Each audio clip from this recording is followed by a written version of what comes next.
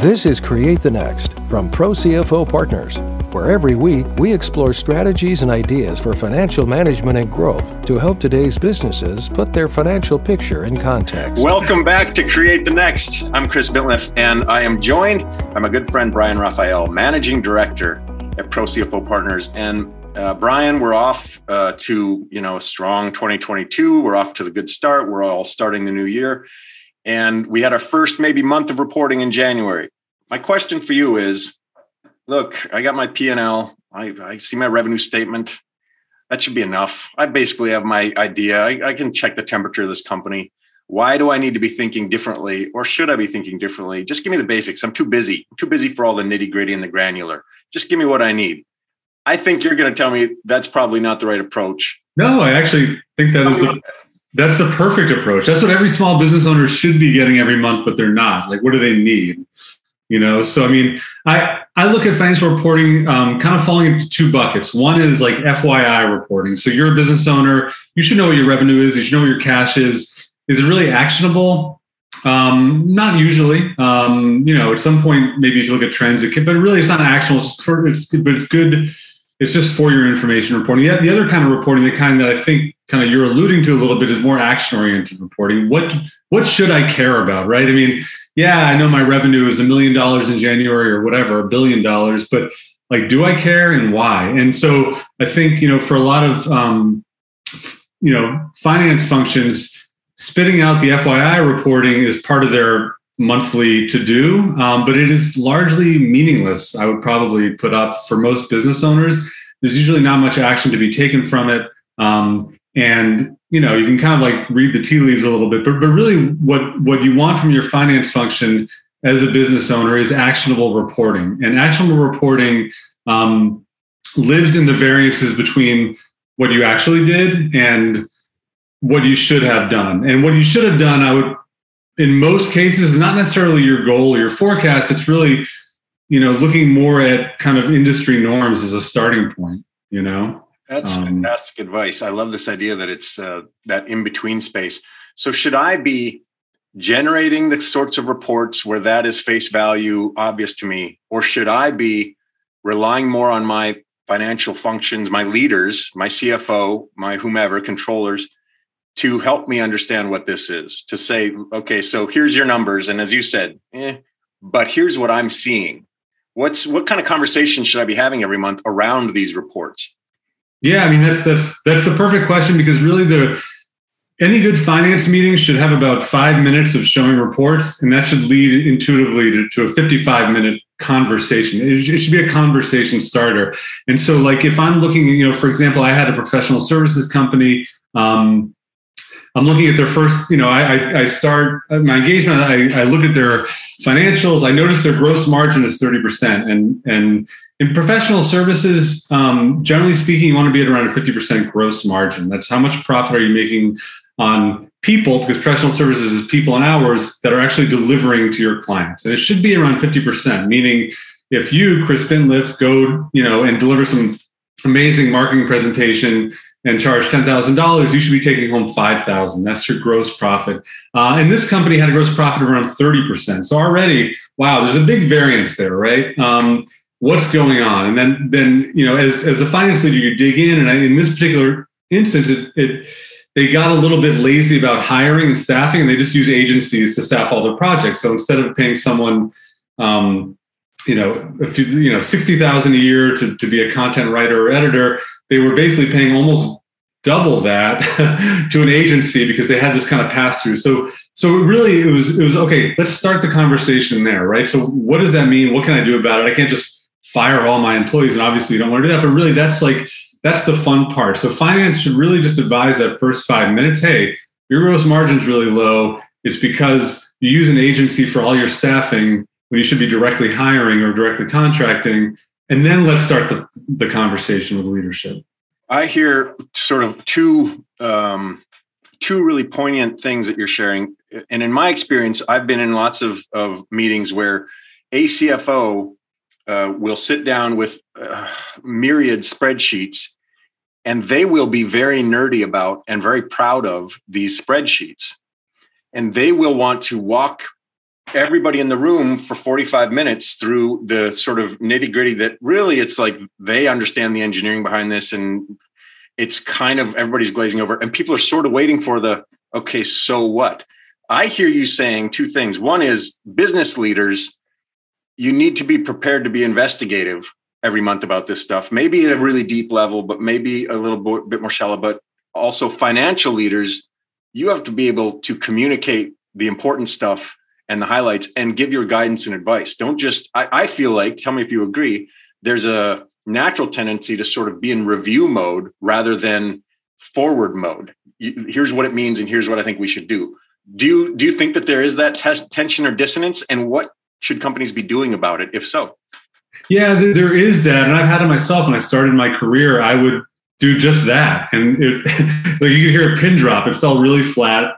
There was no conversation. I was reviewing the P&L and the balance sheet, and it just didn't resonate with anybody. And so this is awesome. This is the thing. What's wrong with you people? It was just bad. So, I mean, the thing is, you have to provide that info. You can't not show a P&L to an owner or a CEO. So, of course, you either include it in an appendix or email it as an attachment. It's got to be, it's disclosure. It's your fiduciary obligation to provide that. But the finance review should never be about that. It should be like, you should have your own heat map of what issues need to, do we need to discuss this month and why? And you need to have done your pre-work as a finance leader and dug into it, not just your gross margin is low. Like there's no conversation. They're like, okay, well, let's make it higher. You have to dig a little deeper. Why is it low? And what's going on?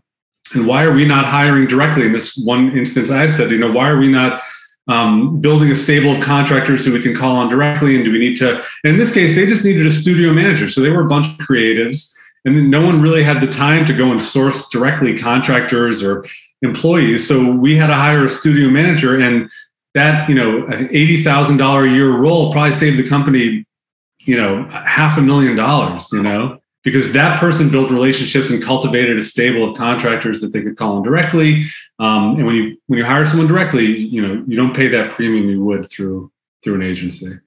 How do I develop those skill sets, both as a leader and, you talked about what early in your career, what was it? Enough meetings that were being landed with a thud where you were like, hey man, I got to figure this out? Or what sort of, I'm listening to this in both roles. I'm both a finance leader and I'm a business leader. How do I get better at this part of my business? Create the Next is brought to you by Pro CFO Partners, who believe every business deserves to work with an expert CFO to guide its success. Pro CFO Partners are expert financial officers networked across industries, verticals, specializations, and situations. Fulfilling the role of a part-time CFO with all-time commitment, Pro CFO Partners utilizes the innovative and exclusive FGC Financial Flywheel as a framework that creates momentum to drive your financial functions for sustainable success. Visit ProCFOPartners.com to explore how we can implement a systematic and scalable financial system to help you achieve your goal. ProCFOPartners.com. That's a good question. I wish I had the answer. For me, it was just a love of kind of doing detective work around numbers and analytics, like digging a little deeper. So I think, how do you do it? Producing the financials should be, for a finance function, like the beginning of your process to get ready to present to ownership, meaning that Jim, like, well, the financials for January are done. Let's show them like ownership. Like that's a really poor finance function if that's what you're doing. That should be the beginning of your 3 or 4 days of detective work and investigative work. And of course, as you work in a company, the longer you do it, the shorter it takes. But and that's why finance does need to be such a collaborative function, because the answer doesn't live within accounting or doesn't live within your general ledger. It lives probably with a project manager or the head of sales or somebody else. And that's where having a collaborative finance function and building trust within an organization is the only way to succeed. Otherwise, you'll never get that answer. I only figured out that they hired through agencies because I talked to a few of the project managers and realized that was just what they'd always done, right? No fault, no harm, no foul, but let's start to change the way we do things. I think there's a valuable, and I've heard this from clients of Pro CFO Partners. One is this analogy to the detective and how much that's appreciated by business leaders. And two is this idea of sort of show me what I don't see. And what if I don't have, the obvious answer here is, well, give us a call. And so, okay. But what if, as I'm listening to this, I'm a small business owner, I don't have a CFO. I have maybe a bookkeeper, but maybe I just get stuff out of QuickBooks every month. And I don't know how to see things the way that you're describing. I might be looking at my margins or something and saying, okay, am I around 40 or 50%? Or maybe I've been at 30 and you just schooled me that I should be at 50. But I don't know how to ask these questions. I just look at the reports and sort of hand them to my accountant. Maybe my whole relationship with this is just off center because as a business owner or entrepreneur, this isn't a skill set of mine. I didn't get in business to read financial reports. I'm really great at, landscaping or managing my team or whatever. What do I do besides call Pro CFO Partners? Right. I start to better have a relationship with my finances beyond just the numbers, but into what they mean. Honestly, I'd probably start by just Googling something like average gross margin for a professional services business, or one of our clients recently is a retailer, and they were wondering, hey, how come we're profitable, but I have no cash? And it was simply because there was this gap in between when they ordered their inventory to when they actually collected the money for selling. So it's sit on their shelves for 60 to 90 days. Industry norm for a retailer is you have a credit line because you can't fund inventory and potentially receivables that that 3 to 6 month gap between ordering inventory and getting paid for it is unsustainable, right? So even huge successful retailers like Walmart and Target have a ton of debt because they just can't finance all of their, enormous inventory themselves. So what is the industry norm in this case for a retailer for debt, right? So we've had companies that just didn't have enough. They're under leveraged and they're up every night wondering, stressed out, wondering how come they had no money and could they pay their bills, and they just had to reorganize their balance sheet. So it's, I don't know. I mean, thank goodness for Google and the internet. There actually is a lot of good information out there. I mean, of course, you could always call Pro CFO, but listen, go online and just search for stuff. Pretend you're an accountant and pretend, your business. You're looking at your business from a new perspective, and that is you're the CFO. Because as a business owner, every business owner out there knows they have to wear a million different hats. From bathroom cleaner to head of HR to head of so one day a month you have to put on your CFO hat and start doing some digging around. You'd be surprised how good the information is out there.